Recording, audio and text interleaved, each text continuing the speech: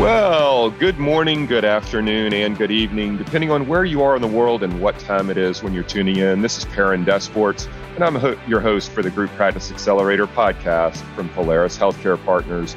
If you're an entrepreneurial dentist or other healthcare provider, and you're interested in building a successful group practice, you found your primary resource for some of the industry's best business education. My partner, Diwakar Sinha, and I have decades of experience helping people just like you launch, scale, and ultimately exit successful group practices. In short, we create clarity, confidence, and results. We'll welcome everybody to Season 2, Episode 10 of the Group Practice Accelerator podcast. And this is going to be a different episode today. I am really excited about this one because I'm bringing somebody else behind the microphone with me, and it's not the little man with the big mic, Diwakar Sinha. I'm going to be joined today by a friend of ours named Dr. Vivek Solanki, and you are going to be amazed at his personal journey from traveling periodontist to partner to exit in all of about 16 months. He's one of the clients that we worked with last year in 2021 in a sell-side representation context, and his story is going to blow your mind. This is going to be a ton of fun. I don't know if it's a note-taking episode, but I would say get your popcorn ready. Brew another cup of that wonderful meal of coffee, grab a Coke, a bottle of water, whatever you need, and buckle up for a wonderful ride. The Group Practice Accelerator podcast is on the air.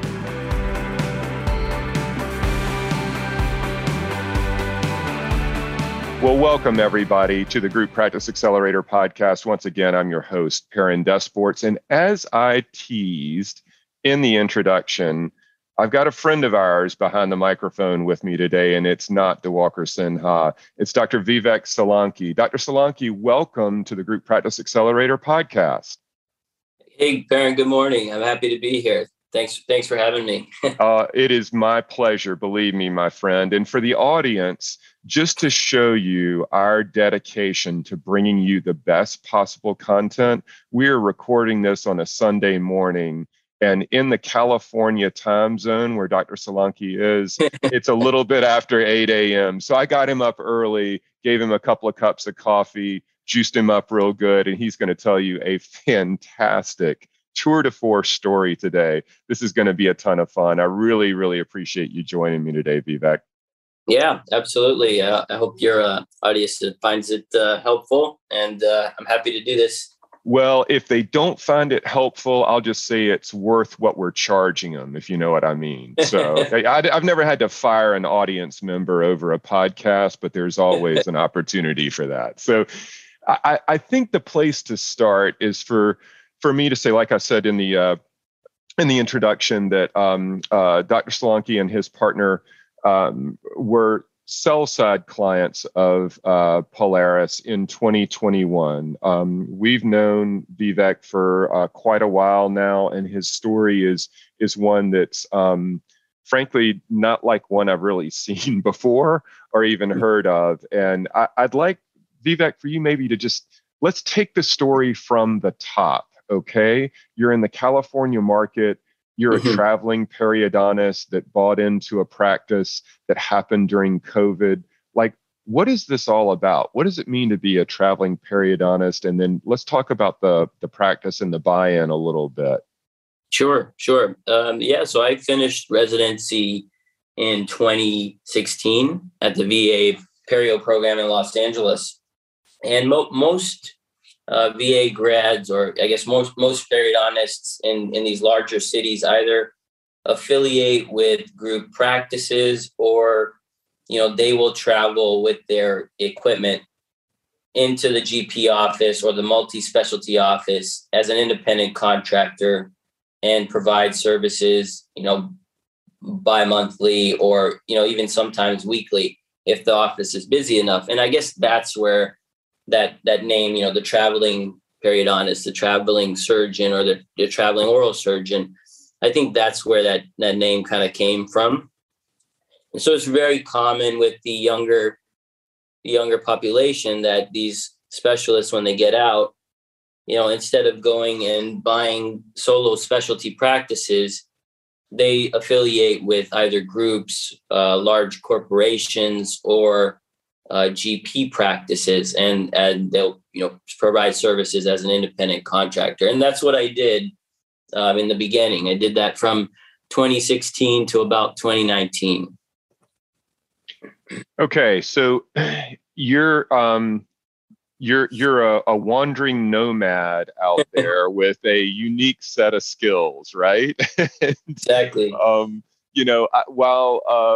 you're young, I'm sure that can be pretty rewarding and kind of thrilling. I mean, it's a life of experience as a super specialist type of a resource. I mean, it's a really interesting juxtaposition of that. We could probably record an entire podcast on that type of a mindset. But as you roll through 2019 and into 2020, you start bumping into an opportunity to buy into a practice. And I'd love to just kind of dig in as that mindset shifts from being, on the road to saying this is a practice that I see some untapped potential in, and couple that with the fact that we're talking about, COVID hits at the inception of that too. So this is an interesting whirlwind here.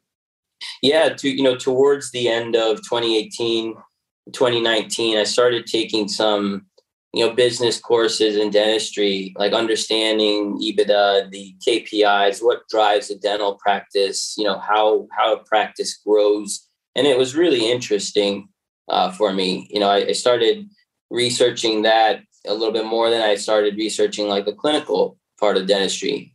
Surgery was still fun, but I found like a new hobby, I guess, if you would say, like learning the business side and scaling and growing practices. I had a colleague, her father owned a very large practice in LA.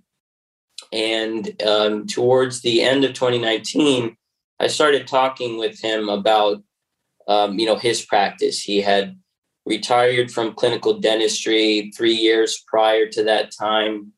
And, the practice was just kind of driving itself. There were a few associates there, but he wasn't, he had finished his clinical career and, he was retired.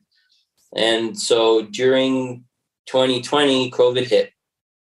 And I decided that, I would like to take a stab at it and let's, become a partner of this practice. And, let's grow this practice together, over the next 5 to 7 years and create a nice, large, multi-specialty practice that doesn't have to have patients go anywhere else. Everyone can be treated under one roof. So I've got to be honest with you. We talk about strategy a lot with our audience, and no one in their right mind would say that you're going to buy into a practice in the middle of COVID that's, for all intents and purposes, shut down. Banks aren't lending, and the owner of the practice retired 3 years ago. I mean, that's a little bit insane, if I'm being honest with you. It was a different, it was a different situation. But I think, being a periodontist that traveled to different offices, I got a chance to see some really well-functioning offices, systems that were in place. I saw some similarities between some of the corporate practices and some private multi-specialty practices. And I saw a lot of opportunity in this practice. And then being COVID, like you had mentioned, banks weren't readily lending at that time. I think this was, March, April, May, around that time. Like COVID had just hit and LA was shut down. So my partner, at that time, he'd owned 100% of the practice. I approached him about, a plan to grow. And in him knowing that this was my first one doing it with him, he was really kind enough, and we were able to set up a seller finance buy-in because, we didn't have many options because of what was going on in COVID. And that's when the project officially started, was of July 1, 2020. and we formed a partnership, re-credentialed, and just hit the ground running from there.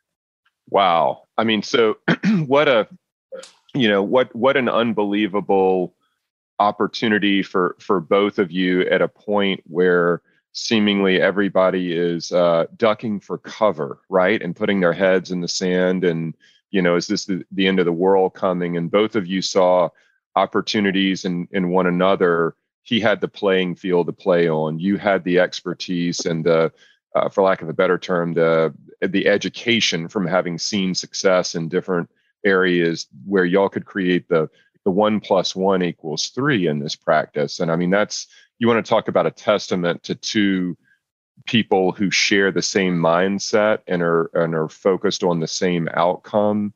It's under the circumstances, it's quite remarkable. I give you both a ton of credit for that. So let's talk about your impact on that practice. I mean, obviously now you're going to make an investment in it. You're going to become a partner in it. You've got the varied expertise and having you can sort of cherry pick from what you've seen working in other practices. Let's talk Sure. about the impact that you made on it in pretty short order.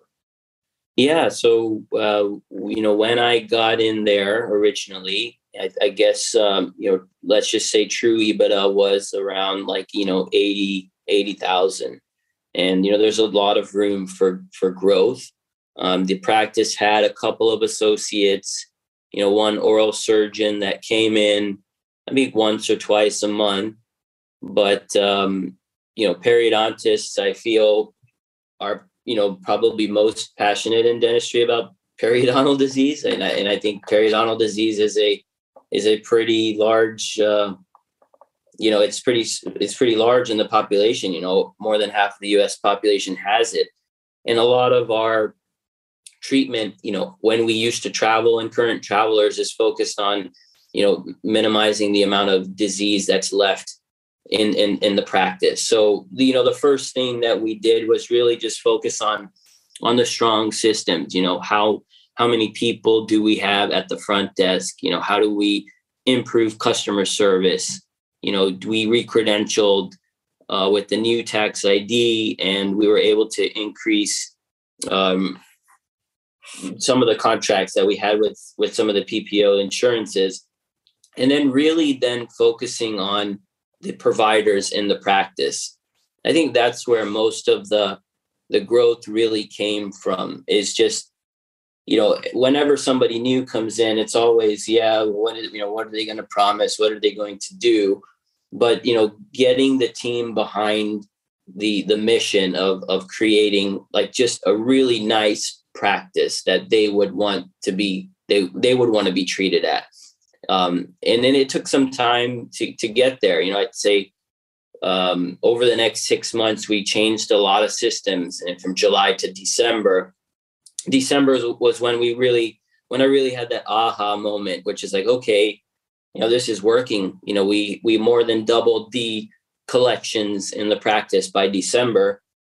And the morale had improved. At that time, we had added 2 more associates into the practice, and also brought in another periodontist at that time to help on the clinical side of things, and also mentor and teach the younger docs, so that I could continue to focus on what needed to be done to continue to grow the practice. And that journey went from December until the next December. So about 16 months later, when we approached Polaris to help with bring another partner in. So it was about a 16-month journey from that time. Wow. There's one of the things I want to impress upon our audience is that there's an old adage in sports, and I try not to relate too much of what we do to sports analogies, but one of them is that the best teams don't win always through superior recruiting. They win through superior coaching. You got to have both, but certainly a coach that understands their the people who work with them and work for them at a fundamental level, what makes them successful, and how to get more out of that player than they could get out of themselves is an incredibly important facet of human capital development. And what you let off saying about, you came into the practice, you took a look at the people first, some of the systems and processes, probably taught them a little bit differently about how to approach patients in terms of standards of care and things like that. Is really, if you think about it, it's kind of like a bottoms up versus a top down approach, I guess, is what I'm driving at. And I think that there are too many people that miss that all too often. So remarkable, really, really remarkable. Yeah, I mean, it was a lot of fun, Parent. I mean, going in and just having the the ability to say, this place looks old. let's change the floors. Let's just rip out the floors. And how long has this stuff been here? It's been here for 30 years. Great. Let's just throw it away. We don't need it. Really just being able to have full control over everything that needed to be done, making things more efficient, putting systems in, and then it became fun for everybody. It's just like coming to work was fun, and the case acceptance was starting to go through the roof. We had to get more hygienists in there. We had to get more doctors in there, and it was an interesting. It was a really interesting time. I mean, it feels like it went by really quick. I think the other thing, as I'm listening to you talk, is that you mentioned before, and we talked about, you had the experience of being able to kind of, I use the phrase cherry pick from what you had seen was successful in other businesses and everything like that. But you kind of came in from the outside, evaluated the team, the systems, the environment, everything like that, and made changes. We call this securing early wins in change management. If you're gonna change a lot of stuff, you want to make sure that the things you change produce quantifiable impact and improve morale to the degree that you said. And I think that's critically important. And I think you had the opportunity to do that as an outsider coming in. Sometimes our clients, when it comes to changing their own businesses to create more impact, suffer from that, lack of inertia, for lack of a better term. They've been the business owner for a long time, and it's tough to create change in the environment that you've existed in for a long time. But I think it's really important, at least on an annual basis, for people to take a step back and, for all intents and purposes, a white sheet of paper on their business to say, if I were coming into this business tomorrow and hadn't been the owner for the last decade, what would I do? What could I do? Where are some of the areas of low-hanging fruit? And that constant sort of reinvention is critically important. So really, really interesting to hear you talk about that. Yeah, I agree with that.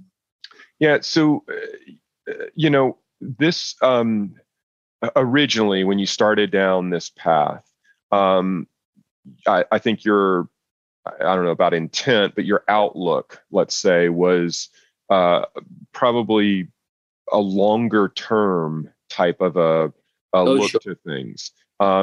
It played out pretty quickly. Do you want to kind of talk through that for our audience? Yeah, absolutely.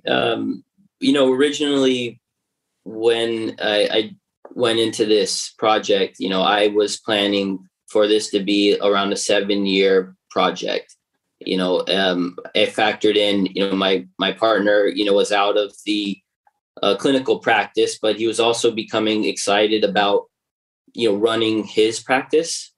And I see this, with a lot of different dental practice owners, is you have practice owners who are full-time in the chair, and they're also like managing and running 1, 2, 3 locations. And I tapered down through surgery, and I was doing surgery maybe in the beginning 5 days a week. I treated it like I just did a startup, like, oh, this person needs surgery. Great. I'm doing it now. Or, we have a chance for an all-on-4. Awesome. Let's do it next week. but, I couldn't, the more I got involved clinically, the less time that was being spent running the practice. Like, who's going to fix these systems? And there's a problem with, revenue management. There's a problem with the way that we're, doing treatment plans, with the way that the insurance were credentialed. So I needed to have support, and bringing in other periodontists to help mentor and train and give them wins and let them experience, income outside of residency and learning to become more efficient was part of the success and the big picture success. So originally, like you mentioned, this was about a 7-year plan, which was like, let's grow this practice for the next 7 years and let's see how far we can grow this into a multi-specialty practice. But then around, April, March was a really big milestone for the practice. I think the practice statistically did, between like 120, 130 in collections statistically over the last, 5 years. But March of 2021 was when, was a really big milestone for the practice. We passed like 325 in collections that month. And we're like, this is amazing. How did it grow so quickly? And then, I started thinking about this next level of growth. And, we got to a certain point, but now in order to continue to grow at the pace that we were, it needed more support. And then also, the economic changes were happening with Biden's tax proposals. There's a lot of uncertainty. We were still in the middle of COVID, getting out of COVID, going back into COVID. So in April, May is when I started thinking about, bringing in another partner. I guess many people would describe it as an exit. I still am an equity owner in the practice, but that exit, which people describe, we did bring in another partner, and in December we closed, and we have another partner. It is a DSO that's on board, and so this 7-year plan became a 16-month journey, which took the practice from 80,000 in EBITDA to around 600,000 in EBITDA. Wow, unbelievable! I mean, what an impact, and what an amazing journey in pretty short order. I mean, that's incredible. 16 months. So let's kind of go back to the point where you think, okay, there's things happening at a macroeconomic level. We've got the political upheaval and Sure. potential impacts there. Your impact on the business was quantifiable and all but instantaneous. There, and you make the decision that, okay, probably finding a safer harbor, a bigger boat to be part of, and hitching our practice to a bigger entity this is the right time Sure. to do it, and all that. Can you talk us and our audience through sort of the way you thought about that process and using an advisor versus going it alone? I mean, there are a lot of people out there that say, well, I know everything about the practice. I've built the business. I don't want to pay an advisor. I'm going to negotiate my own transaction. Sure. Yeah. I originally thought, to some degree, like, hey, I jumped into this practice and figured it out. Why couldn't I do the same in the M&A space? But I did some research. I talked to some colleagues that had also, exited and partnered in really large transactions on their multi-specialty practices. And, it boiled down to, we all anticipate tax changes were going to take place. And I'm, kind of a firm believer of you don't know what you don't know. and so going into this space, it was not something that people had a lot of time to make, a deal happen. And the DSOs, they do this probably 60 to 80 times a year on so many large practices.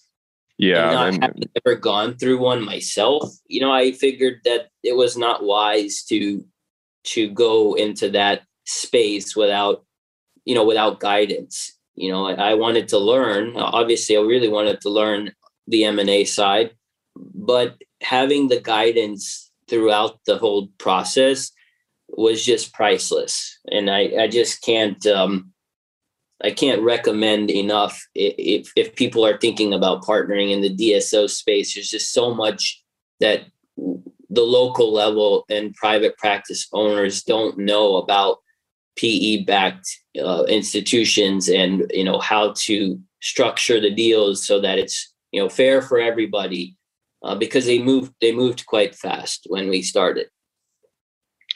Yeah, there's another old adage in the world of M&A that says, you can set the price if I can set the structure.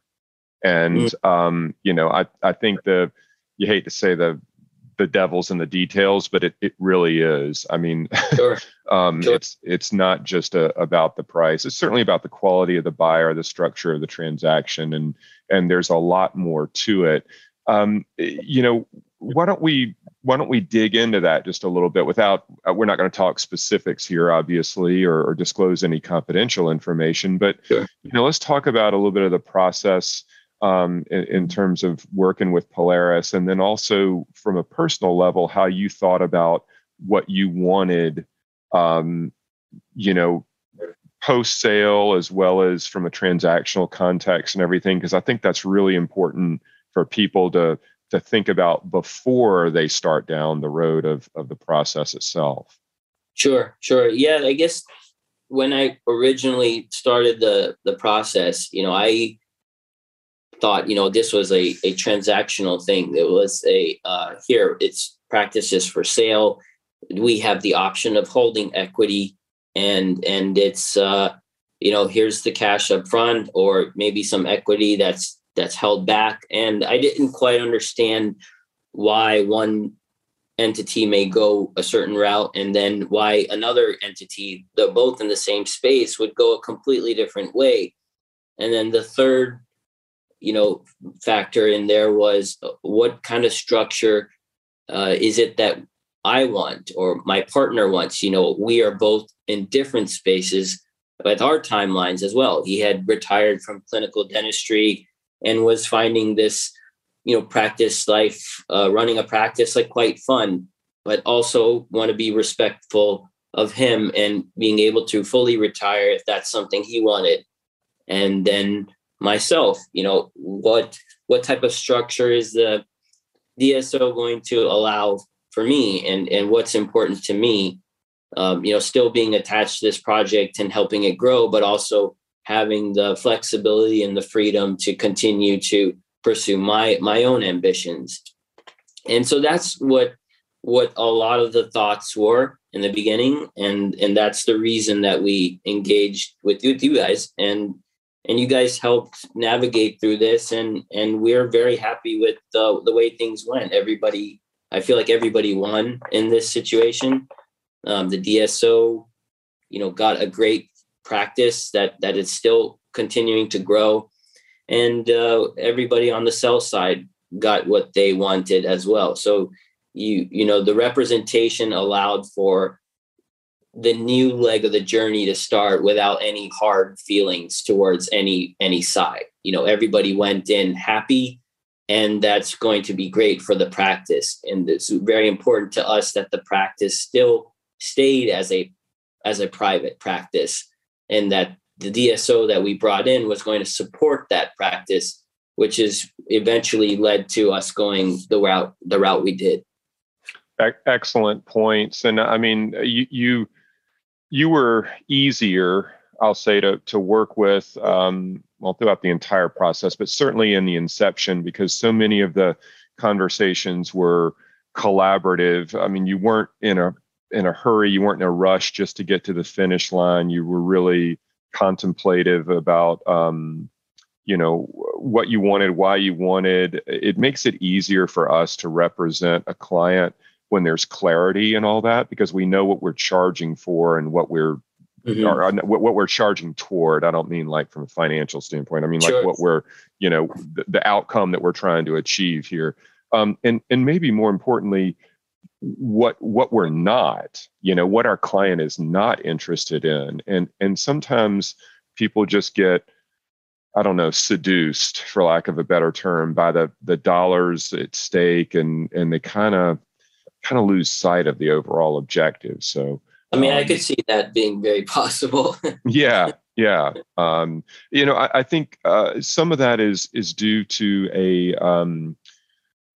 a lack of familiarity with the process at hand, the duration of it, the emotional roller coaster. I mean, justifiably. I mean, you're not going to go through this process. Most people only go through this process once in their career, some maybe once or twice, but we live it on a more consistent basis. Certainly the DSOs, to your point earlier, do this tens of hundreds of times a year, and it's sort of old hat for them. But it's different for those on the selling side, because they haven't been through this. So let's maybe talk a little bit about that process and managing expectations, and even things like developing a pitch book to guide your expectations and expectations of the buyers and all that. You want to maybe take a pass at some of that?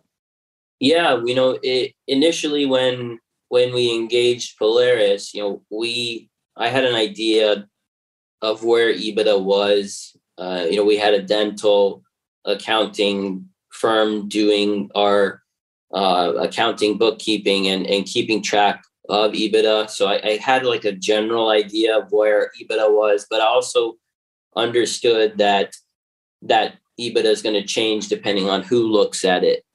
And when we engaged Polaris, it was always a, kind of an under promise, over deliver. I feel that's a great way to go about things. We try to do that with our patients as well. But it was a lot of managing everyone's expectations, and EBITDA did come down a little bit, but it wasn't so drastic. And originally we had like a teaser. I think I remember a teaser was made. It's just like a 1-page kind of document that Polaris sent out, like pictures, and like it was like a postcard. Yep. And we were involved in that, and like, oh, this is really cool. Everyone can see on a high level overview, like, this is a successful practice. It's quite large, and this is what it's doing. And just so the buyer side knows, this is coming to market. And I appreciated the way that it went to market. It wasn't blasted out. We get emails every day, practice for sale. It was kind of handcrafted, and it was presented in a very nice way. The pitch deck, and we can talk about that a little bit later. But when this pitch deck went out to everybody, it went out to certain groups of people, but that was based on the conversation that Polaris had with us. What is it that you all are looking for with a future partner / exit? And then everything was tailored to that. So there was a lot of great communication between Polaris and us, which helped keep things moving forward smoothly. Yeah, there's a phrase in M&A called deal fatigue, and what that essentially means is that deal transactions, M&A transactions are complicated in nature. There are a million points to negotiate. There's positives and negatives, concessions and wins, and all of that along the way. And some of it, especially later in the stage, get kind of wrapped up in some minutia, and clients often reach a point of deal fatigue. It's the mindset of, gosh, this process is taking so long. Can't we just get to the end?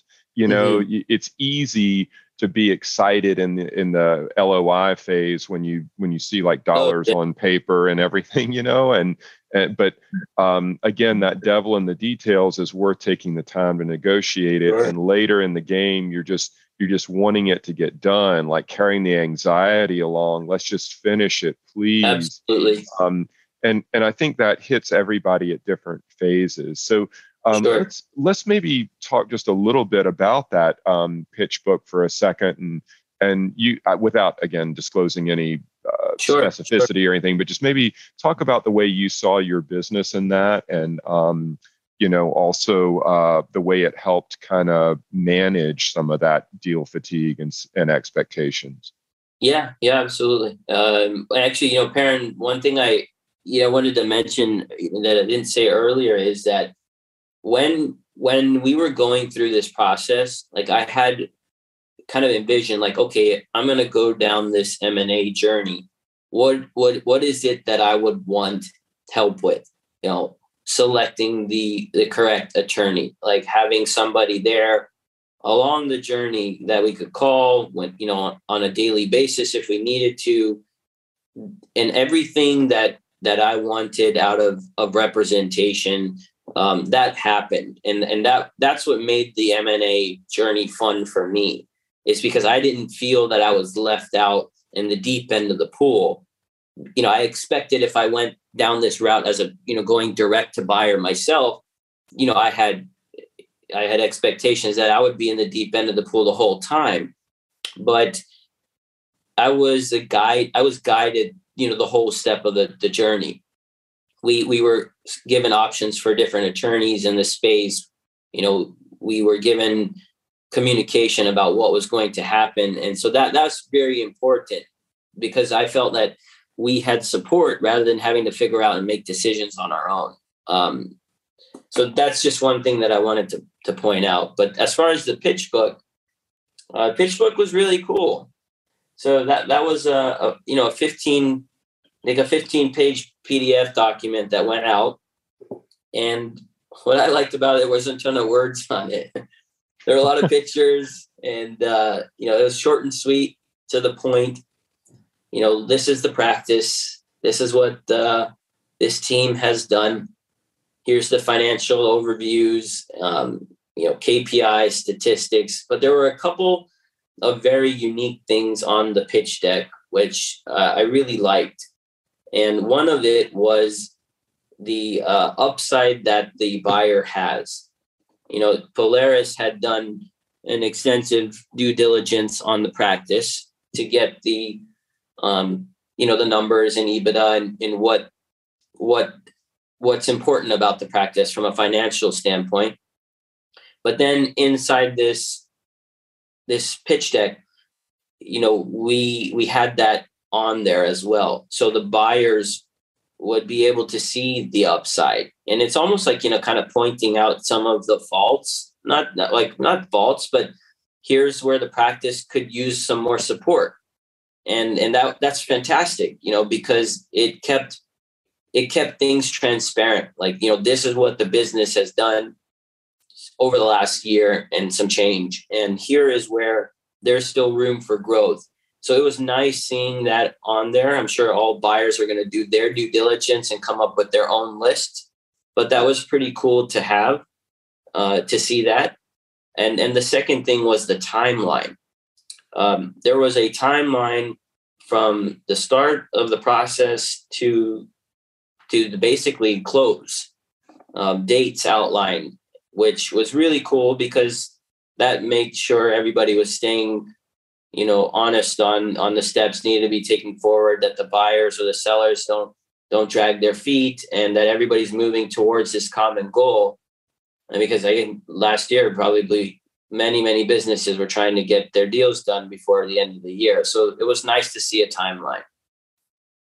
Yeah, I think that those 2 points that you hit on, the buy side's upside, and the timeline involved, do a lot to kind of work to avoid maybe that deal fatigue aspect. And I think to your point, it's easier when you have milestones to hit, dates, to knock down, that just keeps everybody on pace and tries to limit some of the variance involved with it. And hopefully that brings about the culmination of the process on time, without too great a degree of anxiety, and without everybody rushing in the end just to make a calendar-based deadline at that point. So I'm glad to hear that both of those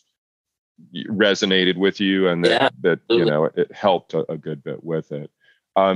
Let's talk for a second, LOIs, which is letter of intent for our audience. When you hear LOI, it's letter of intent, and that due diligence process. I mean, that's kind of the part where those two pieces, the process becomes real at that point. Somebody is making a non-binding legal submission for the way they would structure a transaction, and then, if agreed upon, there is a process of inspection to corroborate everything, and ultimately lead to the legal docs in the end to consummate the process. Those are pretty big lifts. Do you want to just tell the audience from your perspective the way we kind of roll through all that? Sure. And I think the LOI and due diligence, became a lot less anxious than what it would sound like. It is because Polaris had also done due diligence on their own for our business prior to it. And many LOIs came in, all from different type of entities, and it was very interesting to see the LOIs, which areas that certain entities were similar and where they differed. But I think what we appreciated the most about the LOI process is that Polaris kind of knew what it is that we wanted, what we wanted for ourselves, what we wanted for the practice, and most importantly, what we wanted for the team. The real team, the real reason that the practice succeeded was because of the team that's in place. And so it's very important to us that the new entity would not come in and dismantle the team or take apart, the strengths or the reasons that practice succeeded for the 30 years that my partner was in there, and almost like the 65 years that it's been there.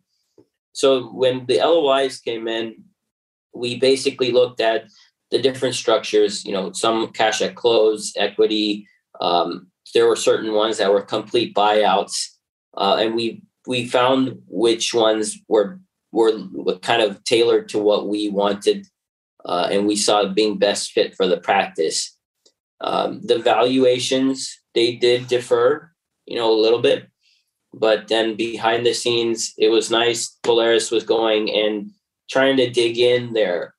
And that was something that was really nice, is that we didn't have to do this on our own. We had tons of conversations with Polaris. Like Diwakar was going through all this with us. Why did the valuations differ? And what was the rollover equity? How was that rollover equity being treated in the future? When are there defined terms as far as what's going to happen with the rollover equity at what points in time? And then kind of getting like a revision, if I may say, on the LOIs. It's like, okay, here's the revised LOI now. And at the end of the day, apparently it was only like $15,000 that the LOI differed from where we started. And I think the reason that it was like that is just because of how extensive workup Polaris did for us on the front end. I was getting anxious at times, like, guys, is it supposed to take this long before we go to market? But all that research and all of that due diligence that Polaris did on the front end made the back end go a lot smoother and much more quicker. And there's no way that anything like this would have happened if I represented myself or went direct to the buyer. Like, I think it would have been a nightmare, to be honest with you. Yeah, I think that's a good point, and I'll just tell the audience that what Vivek's talking about here is that there are a lot of advisors that will take on a client. They'll cut and paste some type of an EBITDA assessment, broadcast it to the market, rush it out there, and then just deal with all the variations and the pushback in the late stages of the process, because they feel like the client's not going to back out at that point, no matter how much bad news comes in. Surprises, though. Yeah. So our philosophy is we probably do more analysis on the front end than arguably any other sell-side advisor in our marketplace. And it takes us maybe a little bit longer to do that, but we minimize surprises and hopefully minimize any variance late stages when deal fatigue is at its highest and anxiety is running rampant. And if we can, I hate to put it this way, if we can deal with any bad news up front when we're all of level head, it's easier to work around it and understand how we're going to handle that, versus when you get bad news late stage in a deal and there are a lot of dollars involved, that's when emotions are running highest and when you're least equipped to handle it. Sure. So a little bit of different philosophy on our end, but glad to see that that you were a partner in the process and understanding of what we were trying to achieve for you and the why behind what we did it. So yeah, it makes sense. It's minimizing those surprises. It's I could see how in the ninth inning, come September, October, November, those surprises would be really just an added layer of stress at that time. But the LOI, phase, we just kind of moved through it. It really wasn't a hurdle. And I think a lot of it was because of, front end due diligence. So it was really nice to have. That's good. I appreciate you saying that. That's our ultimate goal and what we're trying to achieve in spending the time and taking the effort earlier in the process versus just capitulation at the end to say, I know it's $1 million impact, but I just want to get the deal done. That's kind of a bad place to be in from a mindset standpoint. So really, really helpful. So, Vivek, let's talk a little bit in sort of concluding thought of our conversation today on life after a liquidity event for you, for the practice and your partner and everything like that. I mean, you're still a young guy, obviously, with a good outlook ahead of him, and been a successful event for you, your partner, as well as the DSO, who we hold in high regard. How do you kind of think through where you are at this stage of life, having been through the process and everything? It's a lot of fun, Perrin. That the last 2 years has just been a tremendous amount of fun and has brought, I am young. I feel like I'm talking like a 60-year-old that's just retired from dentistry. But it's fun because I learned a lot more about how my clinical skills can help me grow practices. And, life after closing, I feel like everything's just the same. I'm still equally as involved with the DSO right now. And because the employment agreements, because everything was transparent from the beginning, because, you guys helped us set up, what we wanted. And then you found the buyer that was in agreement with us. We really started the next leg off this new partnership on a correct foot. EBITDA, target EBITDA for last month was up 20%. And so I think that's just, a great thing to build off for the first leg of this partnership. We have definitely goals and ambitions to continue to grow the practice. As far as myself, yeah, I mean, I'm happy with, the financial success that came from it.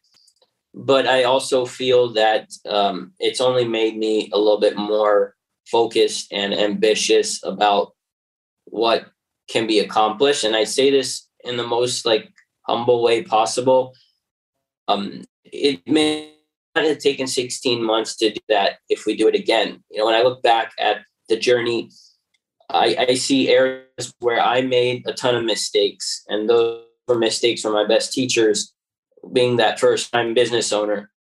But where could I have become more efficient, and what things could be done the next time to make the process run a little bit smoother and faster and get the same desired results? So these are all things that I'm thinking about now. But as far as, sitting on a beach somewhere and just kind of relaxing, that's not me. And so I'm working just as hard now. And it was just nice to have that, if you call it, the liquidity event take place at the end of December. It led to a nice New Year's. I can only imagine. But to know that the personal success, equals the financial success at this stage is, let's be honest. We all pull for good people to do well in life, and I think you're the poster child for that. And DeWalker and I were privileged to know you before the process, get to know you better during the process, and know you even better than that after the process. And we love it when good people win in the end. And I'm honored to have been a small part of your journey up to this stage, and really can't wait to see what you've got in the years to come. So suffice to say, Vivek, the fact that you're continuing to work hard is the reason that you got up early on a Sunday morning to record this podcast with me. And I know our audience is better for that. So thank you so very much for joining us on the show today. Yeah, of course. Thanks for letting me share the story. But, thank you all for the whole representation. It wasn't just transactional. We had support the entire way from where we were at in May until December. And we're very pleased with how everything went for the practice with the transition. It went smooth. And if we were to do another deal in the future, I would not recommend anybody doing it without representation. It's just like Shark Tank. You don't know what you don't know. It's like no dentist would ever go and do an all-on-4 surgery after just taking out a couple of teeth, And so don't go navigating in the M&A space without experience, because those minor details can make the difference in the next 3 to 5 years of your life. And it's really important that everybody is set up so that these deals are successful and everybody wins in the future. Very, very well said. You're quite a gentleman to share your entire story with our audience. And I have a feeling this won't be the last time they hear from you. But suffice to say, we are all incredibly appreciative of you joining us on the show. So thanks for your time, your effort, your partnership, and your trust in doing that. Of course, thank you. For the rest of our audience, if you do have questions or comments or anything you're curious about, feel free to reach out to me directly at Perrin@PolarisHealthcarePartners.com. You can certainly learn more about us on our website at PolarisHealthcarePartners.com. And if you've got any other compliments or ratings, please feel free to leave them on Apple Podcasts, TuneIn, Stitcher, or wherever you get your podcasts. If you do submit a question, you never know, and I might answer it on an upcoming show. Thanks so much for being a listener and a subscriber. We'll see you on the next episode.